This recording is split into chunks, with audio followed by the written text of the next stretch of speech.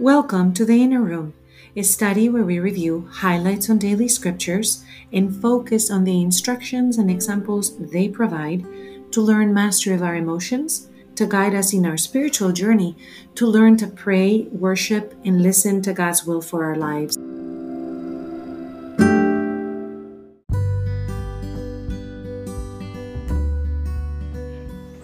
Hello, this is Sofia Fonseca de Niño, and I welcome you to this Inner Room. You can find us on Facebook, Twitter, and Instagram under the Inner Room Emotions in the Bible, and we would love to hear your questions, your ideas, or your comments. Thank you for joining us today. Let's think today about reconciliation and the role that priests have played in the story of salvation. There is a man in Ars, France, that was born to peasants in France in the 19th century.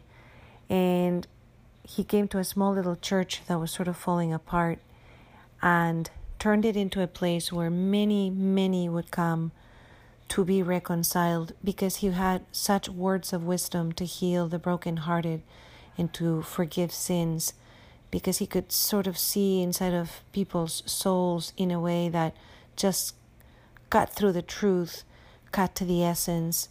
A lot of times we become convoluted in our minds.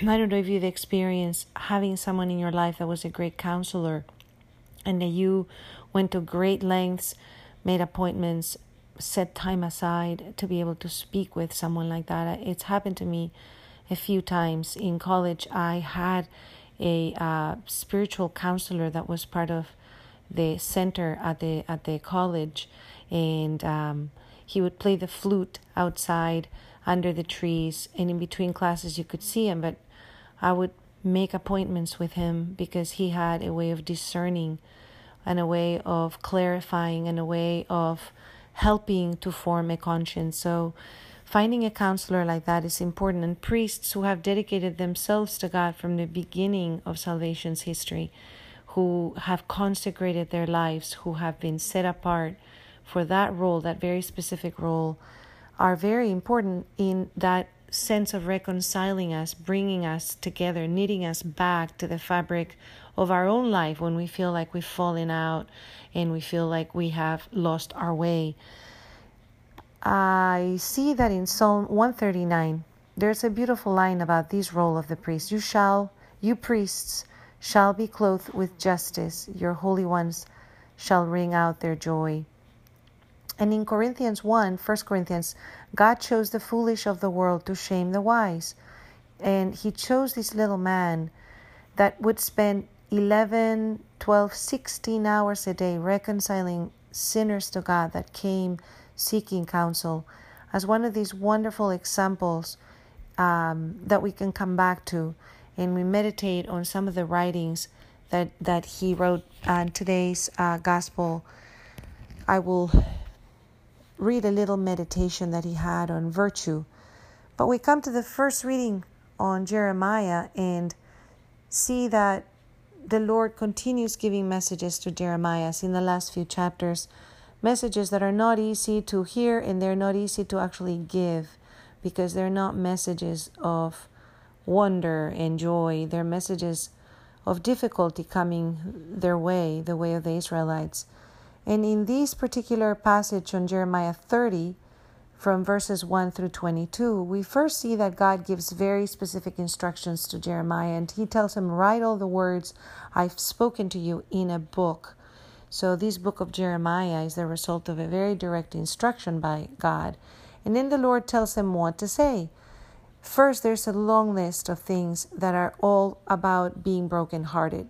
Incurable is your wound, grievous your bruise. He talks about being forgotten, being lonely, and uses words like the lovers have left you or the enemies have stricken you down.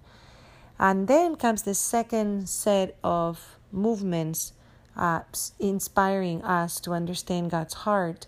And they're all about restoration offered by God. Restoration, rebuilding of the city, restoration of the palace, the glory of God coming through again. And then in the third and last part of the passage, God invites us to make him our own. He wants to fight our fights. He wants to be our God, and he wants us to be his people. In that sense, the mediation that Jeremiah provides as a prophet, as somebody that will relay messages to us, is an important thing to consider in the process of reconciliation and reknitting of our hearts to God's heart, reknitting of our lives back into the lives of communities where maybe we've been strained from, and what that process takes. Let's continue looking at the psalm for more instructions.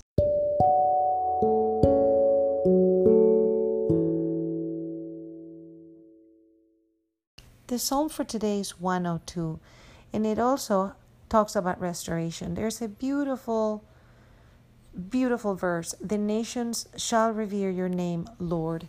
And isn't that important in this time when we see that communities, neighborhoods, even within families, there's been division, there's been strife. And revering the name of God is sort of a form in which all of us can come together and elevate our eyes.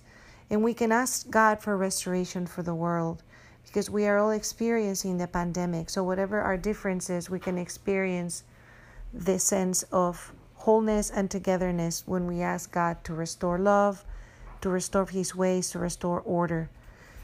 The Lord talks about rebuilding Zion and appearing in glory so that we can actually see in that revelation a sense of restoration and of coming together. The Lord looked down from his holy height. From heaven he beheld the earth to hear the groaning that was going on. And isn't that what we need right now? That the Lord will look down on us and help us so that we can rejoice in his presence, that we can find in the midst of the lockdown a sense of purpose and mission, as all of us are returning in our minds to school starting in a couple of weeks and having to make preparations for a very different kind of schooling. We need a restoration for our rhythms and our routines, and those are all being interrupted. But we can come together in the things that are of God and lift up our eyes and sense his presence and allow that presence to stop our worry and our anxiety, and to know that as we are all praying together, and I have so many friends that have started prayer groups and they're meeting daily. I have a group of friends from Chile that are getting together, a group of friends from Argentina. Some of them are by countries. I know that I'm part of a couple of groups of prayer and a Bible study that is very important and meaningful to my life with women that I've worked with. And there's another one in the school. So these gatherings that are happening virtually are a sense of that restoration, that reknitting of community that happens around prayer. And when something terrible is happening around us, that joins us all in kind of a common sense of need, that all of us have a need to be restored and a need to pray for one another because there's so many people that are suffering. This creates a communion, a sense of unity that we didn't have before, and we can come to an understanding of restoration in a new perspective in the middle of the pandemic. Let's take a look at how Jesus takes this issue of restoration in the gospel for today.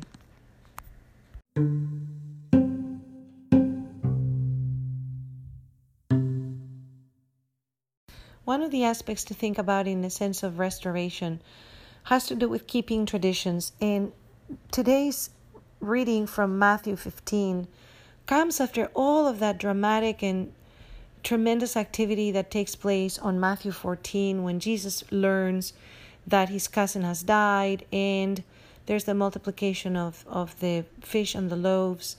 And then after that, Jesus goes for a long prayer, and then we see him walking on water and without sleeping, except for the prayer that he had in the mountain with his Father, where he's restored in that prayer. He comes out on the other side of the lake, and they're still looking for him for more curing of the sick. So Jesus has been in this intense activity. And at the beginning of Matthew 15, we see him now surrounded by Pharisees that probably have heard about all these great miracles, this great activity. They probably have heard that Herod had killed Jesus's cousin, who was calling everybody to a sense of restoration and alignment. John the Baptist kept telling everybody, make the path straight because the great one of God is coming behind me. And what are the Pharisees, after hearing all of these things, concerned about? What do they come to see? What are their own essential questions? They come from Jerusalem. They've come from far away. So the news must have traveled all over the region. But the question they bring, you judge for yourself. Why do your disciples break the traditions of the elders? They do not wash their hands when they eat a meal. Well, in this moment of the pandemic, we're all obsessed about washing our hands in a good way. It's important that we're all washing our hands. And so it comes at a time when that's a very important thing. But of all the things that they could have said, of all the things that they could have wondered and pondered with Jesus, knowing what he had done, how he was curing people, they are now focused on the minutiae of the letter of the law. And the letter of the law is important and is fine. But in the face of all the things that Jesus is doing, the multiplication of the bread, they want to throw him off, discount him because of something small, rather than seeing the essence of what is truly before them. So Jesus summons the crowd. And there's this wonderful sense of authority that we see in Matthew 14 and Matthew 15. It's just like this transmutation of emotions that Jesus is turning that grief for his cousin and all the injustice of a corrupt king, and that was in unjustly just creating chaos for so many, and the Roman Empire breathing down the necks of so many, crucifying so many people. In this climate of intensity and injustice, Jesus appears with authority, just like yesterday. I love that reading from yesterday where he walks on water. It's just tremendous. It is such a hopeful thing when I'm in the midst of chaos, that I can just imagine Jesus walking on water towards me and knowing that he tells me, take courage and be not afraid. He's the voice, the word of all of those beautiful, creative, courageous moments of encouragement and inspiration to us. And the Pharisees are bringing that conversation down to the lowest common denominator. But Jesus turns around, summons the crowd with authority, and says, hear and understand. It is not what enters one's mouth that defiles one, but what comes out of the mouth is what defiles. Whatever is coming from our thoughts, whatever is coming from our unruly tongues, whatever is coming from the brokenness or thwarted intentions of our heart, the things that come from our spirit are the ones that cause the greatest harm. Not washing our hands can definitely be a problem, especially in today's world, but it is not going to be what defiles the soul. The disciples then approach Jesus and inquire further because they see that the Pharisees have been offended. They've been offended by the small things, even though Jesus is doing the big things. Curing is such a big thing. But he is kind and generous to his own disciples. And Jesus says, every plant my heavenly Father has not planted will be uprooted. Let them alone. They're blind guides of the blind. Is perhaps another version of, let's not bother with this, not throw pearls to the swine. We can change them.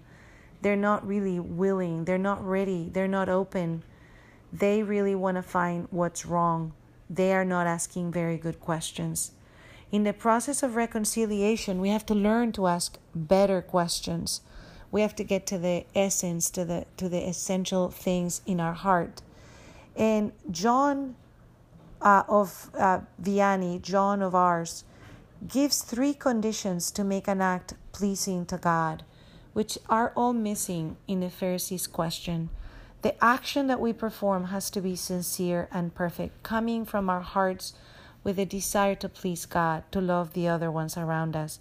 It has to be perfect. That means we are practicing the things that are easy for us, but we are expanding the repertoire. We're trying to practice the things that are not easy for us as well. Secondly, the action has to be humble and without selfishness.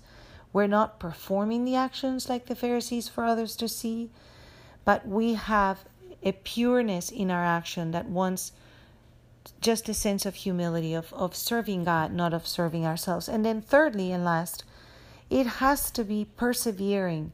It has to be enduring. It has to be constant. It means we don't just do it one time as kind of a firecracker, but we do it as a steady practice. These actions begin to form our character and then begin to form our destiny, like St. Thomas Aquinas says, because they are forming who we are based on who God wants us to be. So as we think about restoration, as we think of the role of priests, very differently in Jeremiah than now here with Jesus, where the priestly class, which are the Pharisees, is coming here with the wrong questions. We have to be discerning, and Jesus tells us, look for restoration in the intentions of the heart. So let us pray. Father, give us a good heart that intends what is pleasing to you, that doesn't seek the attention of others, that doesn't seek to please itself, but seeks to live in love, to see you and to see others as you see them, that we may remain in your gaze, that we may remain in your presence, and that presence may restore us as you work to restore the world through us. In Jesus' name we pray. Amen.